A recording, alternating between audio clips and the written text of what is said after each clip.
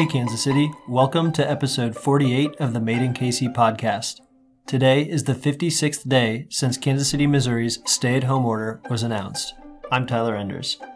I'm Keith Bradley. And I'm Thomas McIntyre. Today will be a headline issue where we'll catch up on some noteworthy news stories. Well, third time's a charm in the new podcasting room. Yeah, we troubleshooted for about 7 hours today. Got nothing else done. No, I'm just kidding. But we have been trying to figure this out, so hopefully this sounds better for you guys today. So Keith can be focused. I'm going to tell him what all that fog is that he's seeing out our window. We've had about 12 inches of rain today, it seems, and there is a manhole on that corner over there, Keith, that always pushes out a lot of steam. And with the amount of water rushing under the street right now, it's pushing out even more steam today. But it's already gone. Where did it go? Comes in waves. That's what water does. We did have quite the deluge today with the rain. Not only have we reconfigured our podcast room a little bit, but it also sprung a couple leaks in the roof. So we've got water dripping around us in the midst of all else that has gone on today. Well, with that in mind, let's go ahead and dive in. So as of today, there are 101,000 U.S. deaths due to coronavirus. There is no doubt that the U.S. has become an epicenter and is unfortunately kind of an example of what not to do in some respects.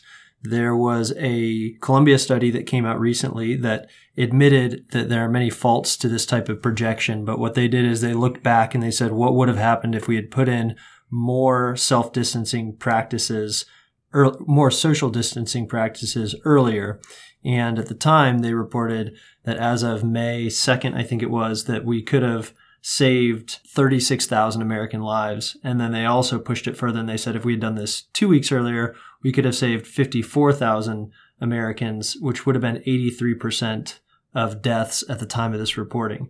So we've been trying to understand a little bit better why America has become an epicenter. We don't think it's just due to better testing and better reporting, therefore, of COVID-related deaths, or because the U.S. is more international. But as we've taken kind of a week since our last podcast, the biggest headline, of course, is just the severity of this ongoing pandemic. Yeah, I think there's on the if we would have done things earlier note, a little bit hesitant to even say this because I think we know where my thoughts are in terms of us taking this seriously and being careful, but it's a little bit challenging to look at that statistic. And I think no matter what timeline started, social distancing, we could create some numbers like that. And so I think, what was that first date? 2 weeks earlier?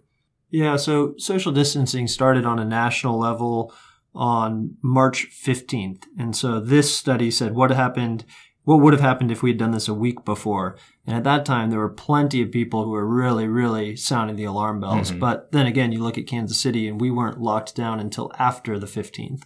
But again, this isn't saying there should have been mandatory lockdowns or quarantines. This was just more advising the strong social distancing practices. But again, you look to your leadership to be ahead of the curve, to understand the severity of different things like this and to be proactive. Yeah. No, I agree with that. That makes sense. I just think it's, I feel like Kansas City did a great job of this. And like you said, we were even late a little bit. So I guess I do like to look at it more as a statistic that shows how powerful social distancing is. And going forward, if we have a second wave, the sooner we act, the better, and less as a finger pointing bullet point. But I understand how people are using it both ways. Yeah, most of what I've seen about this study is the part that I just talked about. However, the whole second part of the study was what happens as social distancing is eased and what happens if it's done sooner rather than later, or it talked about, from here on out. And that speaks more to what you're talking about the importance of maintaining social distancing into the future. That 100,000 deaths is just, numbers are what they are, but that number just represents, I think, a number that a lot of us, I guess what I'm trying to say is that's a significant number for sure. And I think it caught a lot of people off guard that when we saw other countries, particularly Asian countries, get things more under control, that we thought we would do the same, that it would just kind of magically happen. And the fact that we've reached that number is, very concerning, especially considering all the amount of activity that is starting to ramp back up and reopening, that we would not I don't know what I'm saying. Just No, I think scratch it out, Keith. but- I was thinking it in. You talk about a frog and boiling a pot, right? In terms of us just getting callous to this as news comes out on a daily basis, we're just punched in the face with bad news on a usual basis. If we were to be told when we close everything down on March 16th that hey, 100,000 Americans are going to die in the next 2 months, we were already freaking out. But my level of freak out would have skyrocketed. I mean, that number would have been how many family members am I going to lose? I mean, that's just terrifying. And so I think we hear that and we all know it's horrible, but it's just crazy to think how bad things are that's not completely ruining my day just hearing that number and putting me into a funk. It's just we're becoming a little bit calloused already with all these bad things.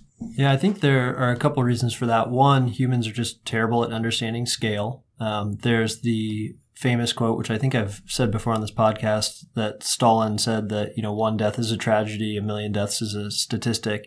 And it kind of feels like that right now. We were talking to someone earlier today about how there are fewer cases here. And so therefore people feel it in a less visceral, less emotional way. And I think that plays a big role. But then also it's been difficult for people to grieve as you can't organize funerals and you can't have gatherings. And so people haven't had that time. And I wonder how much age plays into that as well. If you have young people dying that are leaving children, without their mother or father, that changes things. Someone said, we have 100,000 dead, which means we have 100,000 families that are grieving. And of course, these families and communities are grieving. And perhaps, though, the age of those who have been most affected also plays some role into the way that we as a community are responding. But then I also think that the human brain is designed to process things in a way that allows us to continue doing what we need to do.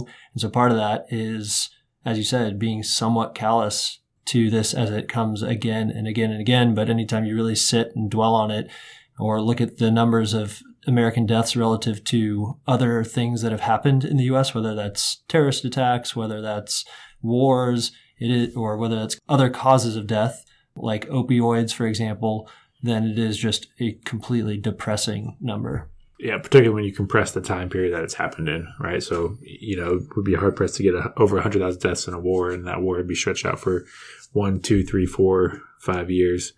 That's staggering. And then to think about the other side of where we're at, there's debate about whether or not America has actually peaked, and whether or not we have to come down from where we're at no matter what. And so the question is, with social distancing being relaxed, states reopening, trying to recover the economy essentially right now, will we have 100,000 deaths as we come down from where we're at now? So zooming in a little bit, Keith, this morning on our all-team conference call, you opened up with a little bit of a statistic about those deaths, and I think we were going to hit on that a bit today. Can you talk about that again in terms of the focus on the retirement home and how that relates to the American culture a little bit? Yeah, I can't exactly remember why I decided to open up our meeting with this today. I guess I wanted to, as our office is still, our office is open, but most of our salary team is working from home or working remotely. And so what's often missed in that is just kind of casual conversation or office banter and talking. So one of the things that we were talking about is the latest information that's come out about coronavirus. So particularly in America, the latest information demographically about deaths is that 43% of the deaths, so 43% of the 100,000 deaths, have come from 0.67% of the population. And that 0.67% is the nursing home population, which represents about 2.17 million Americans. And so 2.17 million Americans live in nursing homes currently. However, they make up 43% of COVID-19 deaths at this time. And I shared that with the team to provide a little bit of context in this. I know a lot of our team is still dealing with uncertainty about coming back to work, about even going outside or visiting and resuming normal activity. And while that is not necessarily good news that that's what's going on, it does provide context of how this disease is affecting our country and those around us. Yeah, and that has played out very differently in different states depending upon how they have handled care in regards to long-term care facilities. So Florida has really been a confusing situation in that I thought with the aging population, we would have seen a much higher case rate and a much higher death rate. But looking back in hindsight, the people who published this research said that on March 15th or 16th, Florida went ahead and banned anyone who was COVID positive from being returned from a hospital to a nursing home. In hindsight, that seems like just complete common sense. But at the time, there were a lot of other large populous states that forced nursing homes to receive people back because they said, we have to clear rooms in hospitals. We have a shortage of hospital beds, and we need to get these people out of here as soon as they're stabilized so that we can get other people in here who might need to be put on ventilators or be on more constant supervision. And so unfortunately, that frantic scare, put a lot of sick people back into areas where clearly it spread really, really rapidly. Now, this is all new information that we know that we didn't know 2 months ago. And so I agree that I think our tail on this is unfortunately probably another 100,000 people who are going to die at the hands of coronavirus. Hopefully it's way less than that based upon what we're learning. But I do think that we know so much more now that hopefully we can act in a much smarter, more targeted way. And I'm looking at all these statistics very conservatively, and in that, not that I'm questioning the amount of deaths associated with COVID-19, but with some uncertainty. Because I remember early on, Keith, we talked about, I believe, Sweden, where somebody decided to take any death that occurred in a retirement home to be related to COVID-19. I think it was Belgium. So that they're like, everyone should be doing this because it is the right way to count at this moment in time. I think a week ago, I was driving home and heard the opposite taking place in I want to say Georgia-based retirement home, saying only deaths that were tested beforehand for COVID-19 and tested positive were being designated as COVID-19 deaths, not if they were just had the symptoms of COVID-19 and died. They had to have a positive test associated with that human in order to count it, and that they were going to do that across the board, which likely very much undercounts the amount of deaths. And so very concerning how there is lack of consistency in what's qualifying and not qualifying, and our numbers as a result could be very, very off. Yeah, I think it was Belgium. It could have been Denmark. It was one of those European countries. And what they had said is they were looking at all the deaths that were occurring in these demographics last year versus this year, and that delta they were attributing to coronavirus. And they were saying that, our per capita rates are a lot higher because of this, but we're accounting for this the right way. And this is the way that the rest of the world should be accounting for this. I tend to agree. And with nursing home deaths, what we just read, that was based upon looking at 39 different states, because 11 states aren't providing this information. And if you Google it, you'll see a lot of people who are calling to say you have to release this information because we need to better understand where the deaths are coming from, where the cases are coming from. So states like New York, if someone was in a nursing home, got sick in a nursing home, is then taken to the hospital, dies in the hospital, they don't call that a nursing home death. So there's a good chance that the number 43% is actually low based upon the things that you were just mentioning. Exactly. So to summarize that a little bit, the figure 100,000 is super impactful. I hope it's really made people pause. I think it's an important time for us to reflect. And hopefully this is over a halfway point, but I think that there's a good chance this isn't even a halfway point, at least in terms of duration, but possibly not in terms of the number of deaths either. And then on the flip side, as we've continued to see, but we've seen a lot of it, especially in this last week, I think we are learning more and more about what practices are worthwhile, like social distancing. I've seen more and more things be written, whether it was studies or just articles expressing the things that we've been talking about how you're probably not going to get sick from touching the same handrail as someone else, as a handrail that someone else touched, but you're more likely to get sick from being in the same space for a long duration of time. Many of the countries that are successfully doing contact tracing are only contact tracing for people who've been within 6 feet of someone else for 15 minutes or more. I think in the beginning we had this hysteria of, I can't stand in an elevator with someone, or I can't walk by someone on the street. And hopefully I think people can realize ways that they can get out and about and resume some parts of their life in a way that is actually healthy and safe without that fear. But let's go ahead and switch and get to a more local level, because a lot of new things have happened on the local front as well. Yeah, so locally, up to speed with what Made in KC is doing. So we now have and I believe we've updated on the podcast already, but all locations are open, and besides our Crossroads location, based on just low traffic and not fiscally making sense for us to be open, and us needing more space to do fulfillment for an increased online orders we've been experiencing. But all locations open, truncated hours, slightly truncated staffing, very, very thorough and specific guidelines on cleanliness, plexiglass in front of all the checkout stations, large signs with protocols and how to go about being in our spaces. Face masks are encouraged but not required. And if any staff or anybody feels as if somebody in our stores shouldn't be in our stores because of coughing or something else, they're allowed to ask them to leave. So far so good. Traffic is maybe at 30% of what it was at this time last year. So not great numbers, but for us, anything's better than nothing compared to where it was 3 weeks ago. So we are optimistic, hoping for increased traffic. But one of the biggest problems we're having is what event's going to be the catalyst that gets people back out and gets us back up to 100%. And I don't think it's going to be a change in laws, a change in regulation. I don't think any statistics around positive testings are going to happen quickly. And so I think we're realizing it's going to be a very, very slow crawl back to normal. But on that note, we did have some updates in Kansas City today about what we're allowed to do in our spaces. Keith, what were those? Yeah, so as cities and counties move to reopen, the first phase of opening required businesses that were once considered non-essential allowed to reopen under the 10-10-10 guidelines. So 10% of occupancy or 10 people, and then contact tracing for anybody who spent 10 minutes or more in your location. That contact tracing portion was quickly dropped based on pushback that was given by local businesses and the general population here. Just today, it was announced that we will now be entering another phase effective this coming Monday, June 1st, that essentially removes all those 10-10-10 restrictions and allows businesses, non-essential, essential, to operate at 50% of their building capacity.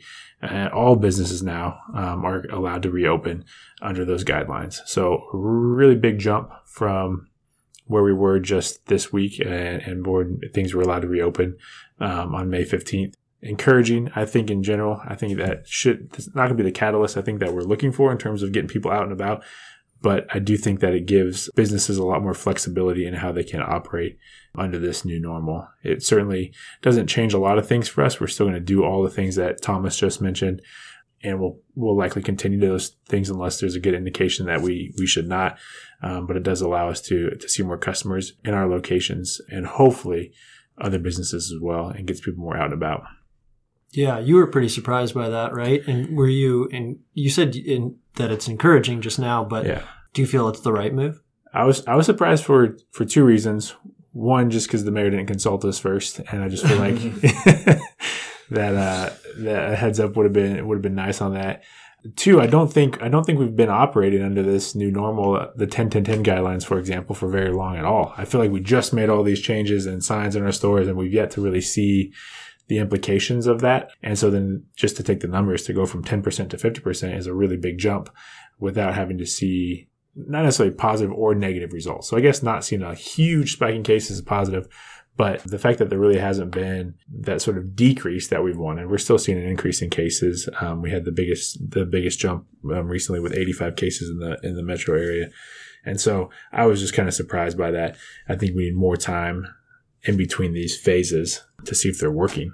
Yeah, so my thought is potentially the idea is that what restrictions, because we were kind of an early opener, in my opinion, in a lot of retailers and anybody else.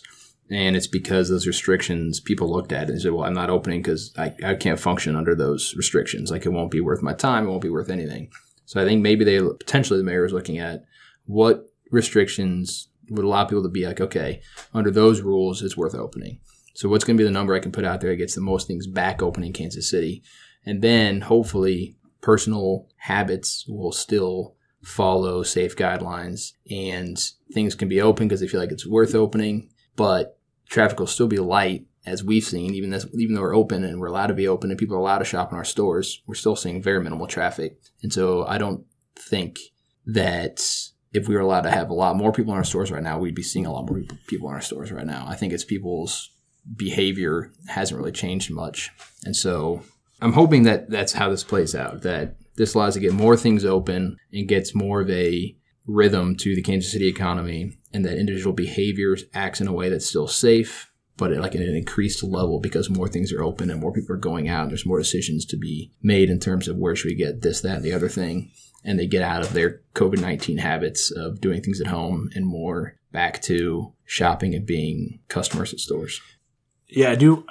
Interesting points that you made, because you're right. There wasn't this big, as soon as those 10-10-10 guidelines were announced, there wasn't this big rush of other businesses open similar to ours. And that's very interesting to me, especially on the restaurant side. Plenty of restaurants, locally owned or national chains, are still closed in places that you would expect them to be open. I was surprised by even some of the big national retailers that are still closed. So take Apple on the plaza, Nike on the plaza. I wonder, based on this announcement today, if that played into that. So Nike, 10-10-10, probably not worth it, maybe. And so this is a signal to them, or as a result of other bigger companies with more clout than us saying, if you want us to reopen sooner rather than later, we need different guidelines. Yeah, that's interesting. I was surprised by it as well. It seems really sudden, but everything's kind of been announced in this same manner where you don't have a ton of prep time. We felt, I think, that we had to really work around the clock to get open for the 10-10-10 rules. It was just a lot to digest, a lot to prep. And so going to this next level, I agree that it's more worth the time and energy for people. But I think about the staff that we talk to on a regular basis. Our plaza location, we're allowing 75% capacity of what we are legally allowed to do. And our staff has said that that's comfortable. And we asked today or yesterday if we wanted to increase that to 100% of what we're allowed to do. And they essentially said, you know what, we actually feel good with where it stands right now. So to clarify that, you're saying 75% of what we're allowed to do under the current COVID-19 rules. Yep. So right? essentially 7.5%. 7.5%, right, which is less than 10% occupancy. And so one of our locations, Front Range, the staff said they don't want customers coming in the store yet. And so we're just taking orders at the front of the store. And it's a small location, so that makes sense. Baltimore, they've said that they want to allow some people to sit in there. So we've gotten pretty mixed thoughts, but it's also based upon people's comfort level, based upon the physical nature of each of those locations. And so I think that this does, if everyone operates as a good actor, then this allows people to better accommodate their specific situation. But that said, there are plenty of places that I think it's unfortunate that now they can be at 50% capacity. That does seem like it might be a little too much too soon. You think about some of our locations, 50% capacity, you could be completely packed. But then again, it's on us and it's on the customer to make sure that it's a safe situation. But if an elderly relative of mine gets sick doing everything completely right, but just by the nature of the contagiousness of this sickness, and then they end up going to a hospital that's overrun by other people making bad decisions, that's really unfortunate. Yeah, because at 50%, that's business as usual. I mean, you could go to the plaza on any given, nice Friday, and it can feel pretty busy, and any store you go into is likely not going to be at 50% capacity, maybe the Apple store. But I mean, that's a pretty large number. I mean, that's we're talking about capacity. We're not talking about 50% of your usual traffic. We're talking about 50% of what you're legally from a city code allowed to do. And that's a pretty busy store at 100%. It rarely happens. I mean, another way to think about that is, when is the last time you were asked to wait outside of a store because they're at capacity? Never. Right. Yeah. And even you take the restaurant industry, for example, which has been, I think, if they haven't cracked the, how to do curbside with success, they're waiting to reopen more. Any restaurant in Kansas City, outside maybe a few, would love to have 50% capacity at lunchtime, for example. Yep. Right. And then only a handful will ever get to full capacity at dinner time. So I do think that does allow a lot of business to operate in a seemingly normal way, still doing face masks, still doing sanitation, still doing these extra measures, but without having to think about how do I keep customers out of the store? How do I all that sort of stuff? I think we'll see a lot of more businesses open next week, and I think he's trying to send a signal. 10-10, we can't operate like that for very much longer. We got to get things up and running again. I think it's just, it's like all of this. You don't know how people are going to react. And I feel like, at least I thought, maybe they thought as well, that once we allow people to back open, no matter what the restrictions, they're going to be so eager and chomping at the bit to get open that they're going to open. And that just wasn't the case. They're like, well, and I think again, the PPP loans and the unemployment situation all played into that. They're like, well, what's the advantage of me opening now? Nothing, because it tells my landlord that I'm open and making money, so maybe I could pay them rent. I don't want to do that. Send that signal. My employees don't want to come back yet. I don't want to get sick. There's so many things playing into it. And so, yeah, I've been surprised about the lack of things that have opened in the past 2 weeks since they've been allowed to open. The other side of this that I may or may not have played into the Kansas City or Mayor Lukey's decision is that over on the Kansas side in Johnson County, they have essentially lifted all restrictions for the county, that they are now just guidelines, not required restrictions to follow. And so in a state line like ours, that sends a message to both business owners and citizens, customers alike, to go to one side of the state line over the other. And so he's got to stay competitive. Yeah. So with all that said, I want to revise what I had said a few weeks ago, which was predicting, what type of tail we're going to have, whether this is whether we're having peaks and valleys, we're going to have similar surges, whether we'll have a slow and bumpy tail or whether we'll have like a super surge in the fall. I don't think we're going to have that super surge still, but, we had talked about how we think this tail is going to have lots of little minor flare-ups at times. I do think that was based upon the idea that we were going to continue to have pretty strict social distancing practices, not only culturally, but also passed down by government. And now that that isn't happening, I think the problematic thing is that it allows for things like we saw at the Lake of the Ozarks, where legally people can operate in more dangerous ways potentially now. And you can't just trust on everyone's, good intentions or good nature or acting sensibly to prevent people from getting sick. So I do think that we're going to continue to see certain demographics of people become more cavalier. And fortunately, throughout the summer, I don't think it's going to impact us too much, because I think a lot of those activities will occur outside. I think that heat and humidity will have a really big role. But I think that cavalier attitude will carry into the fall. And I do think we're going to see a bigger surge in the fall than I would have thought a couple of weeks ago. I don't think it'll necessarily be a bigger surge than what we already experienced. But if that were to happen, then that would be extremely, extremely sad as humans, where we should be able to learn from our past mistakes. And if that were to happen, that would be 1918 flu all over again. And what scares me a little bit is we talked about the nursing home statistic in this. And even in my own head, I was like, well, I oversimplify it. And I'm like, well, those are the problem areas. And if we take care of those areas, we'll be in better shape. But that's only 43%. So that means the majority of this is still happening outside of the retirement homes and outside of that population. And I think it's going to be easy to extrapolate that you're safe if you're not in one of these quote unquote problem areas and get relaxed. And I think we could see those areas that are under the microscope right now, like nursing homes, improve their processes and have a reduction. But people that aren't in those hot spots get more relaxed because they feel like they're not part of the stats, part of the problem. And we see an increase there. And overall, that might still be a decrease, but it's an increase in certain pockets, which is in the wrong direction, no matter how the overall number is trending. And so I think that's what we'll see as we wind down here, and it'll be flare-ups in new areas and reductions in the existing hot zones because of our habits that we're creating based on statistics thus far. And it's still been such a short period of time when you look at it in reality of this being a problem in 2020. Yeah, I've thought multiple times about how we redo the intro, because we talk about Kansas City stay-at-home order, which is a really interesting metric, but it's difficult to figure out when do we want to keep track of this from, because it really has only been a few months. And it's important, as you noted earlier, Keith, talking about 100,000 deaths is really different when you say 100,000 deaths over the length of the Vietnam War, And so if you're talking about the span of a decade versus a few months, it really changes your perspective. But we should probably wrap it up. We have a lot of things to cover on the economics side of this, from small business stuff to personal savings to stimulus payments to unemployment to bankruptcies. So lots to cover. It's good to be back recording. If this one goes well and gets published and edited well, then we'll hopefully be on a more regular clip going forward. Yep, it was good recording with you guys again. I think the sun, no, not really. The sun was trying to come out there for a second. I got excited, but it still looks cloudy, but not raining. So let's get out of here. Sounds good. Thanks, guys. Thanks. And as always, you can contact us with any thoughts, questions, or feedback at hello@madeinkc.co or on Twitter at madeinkc_.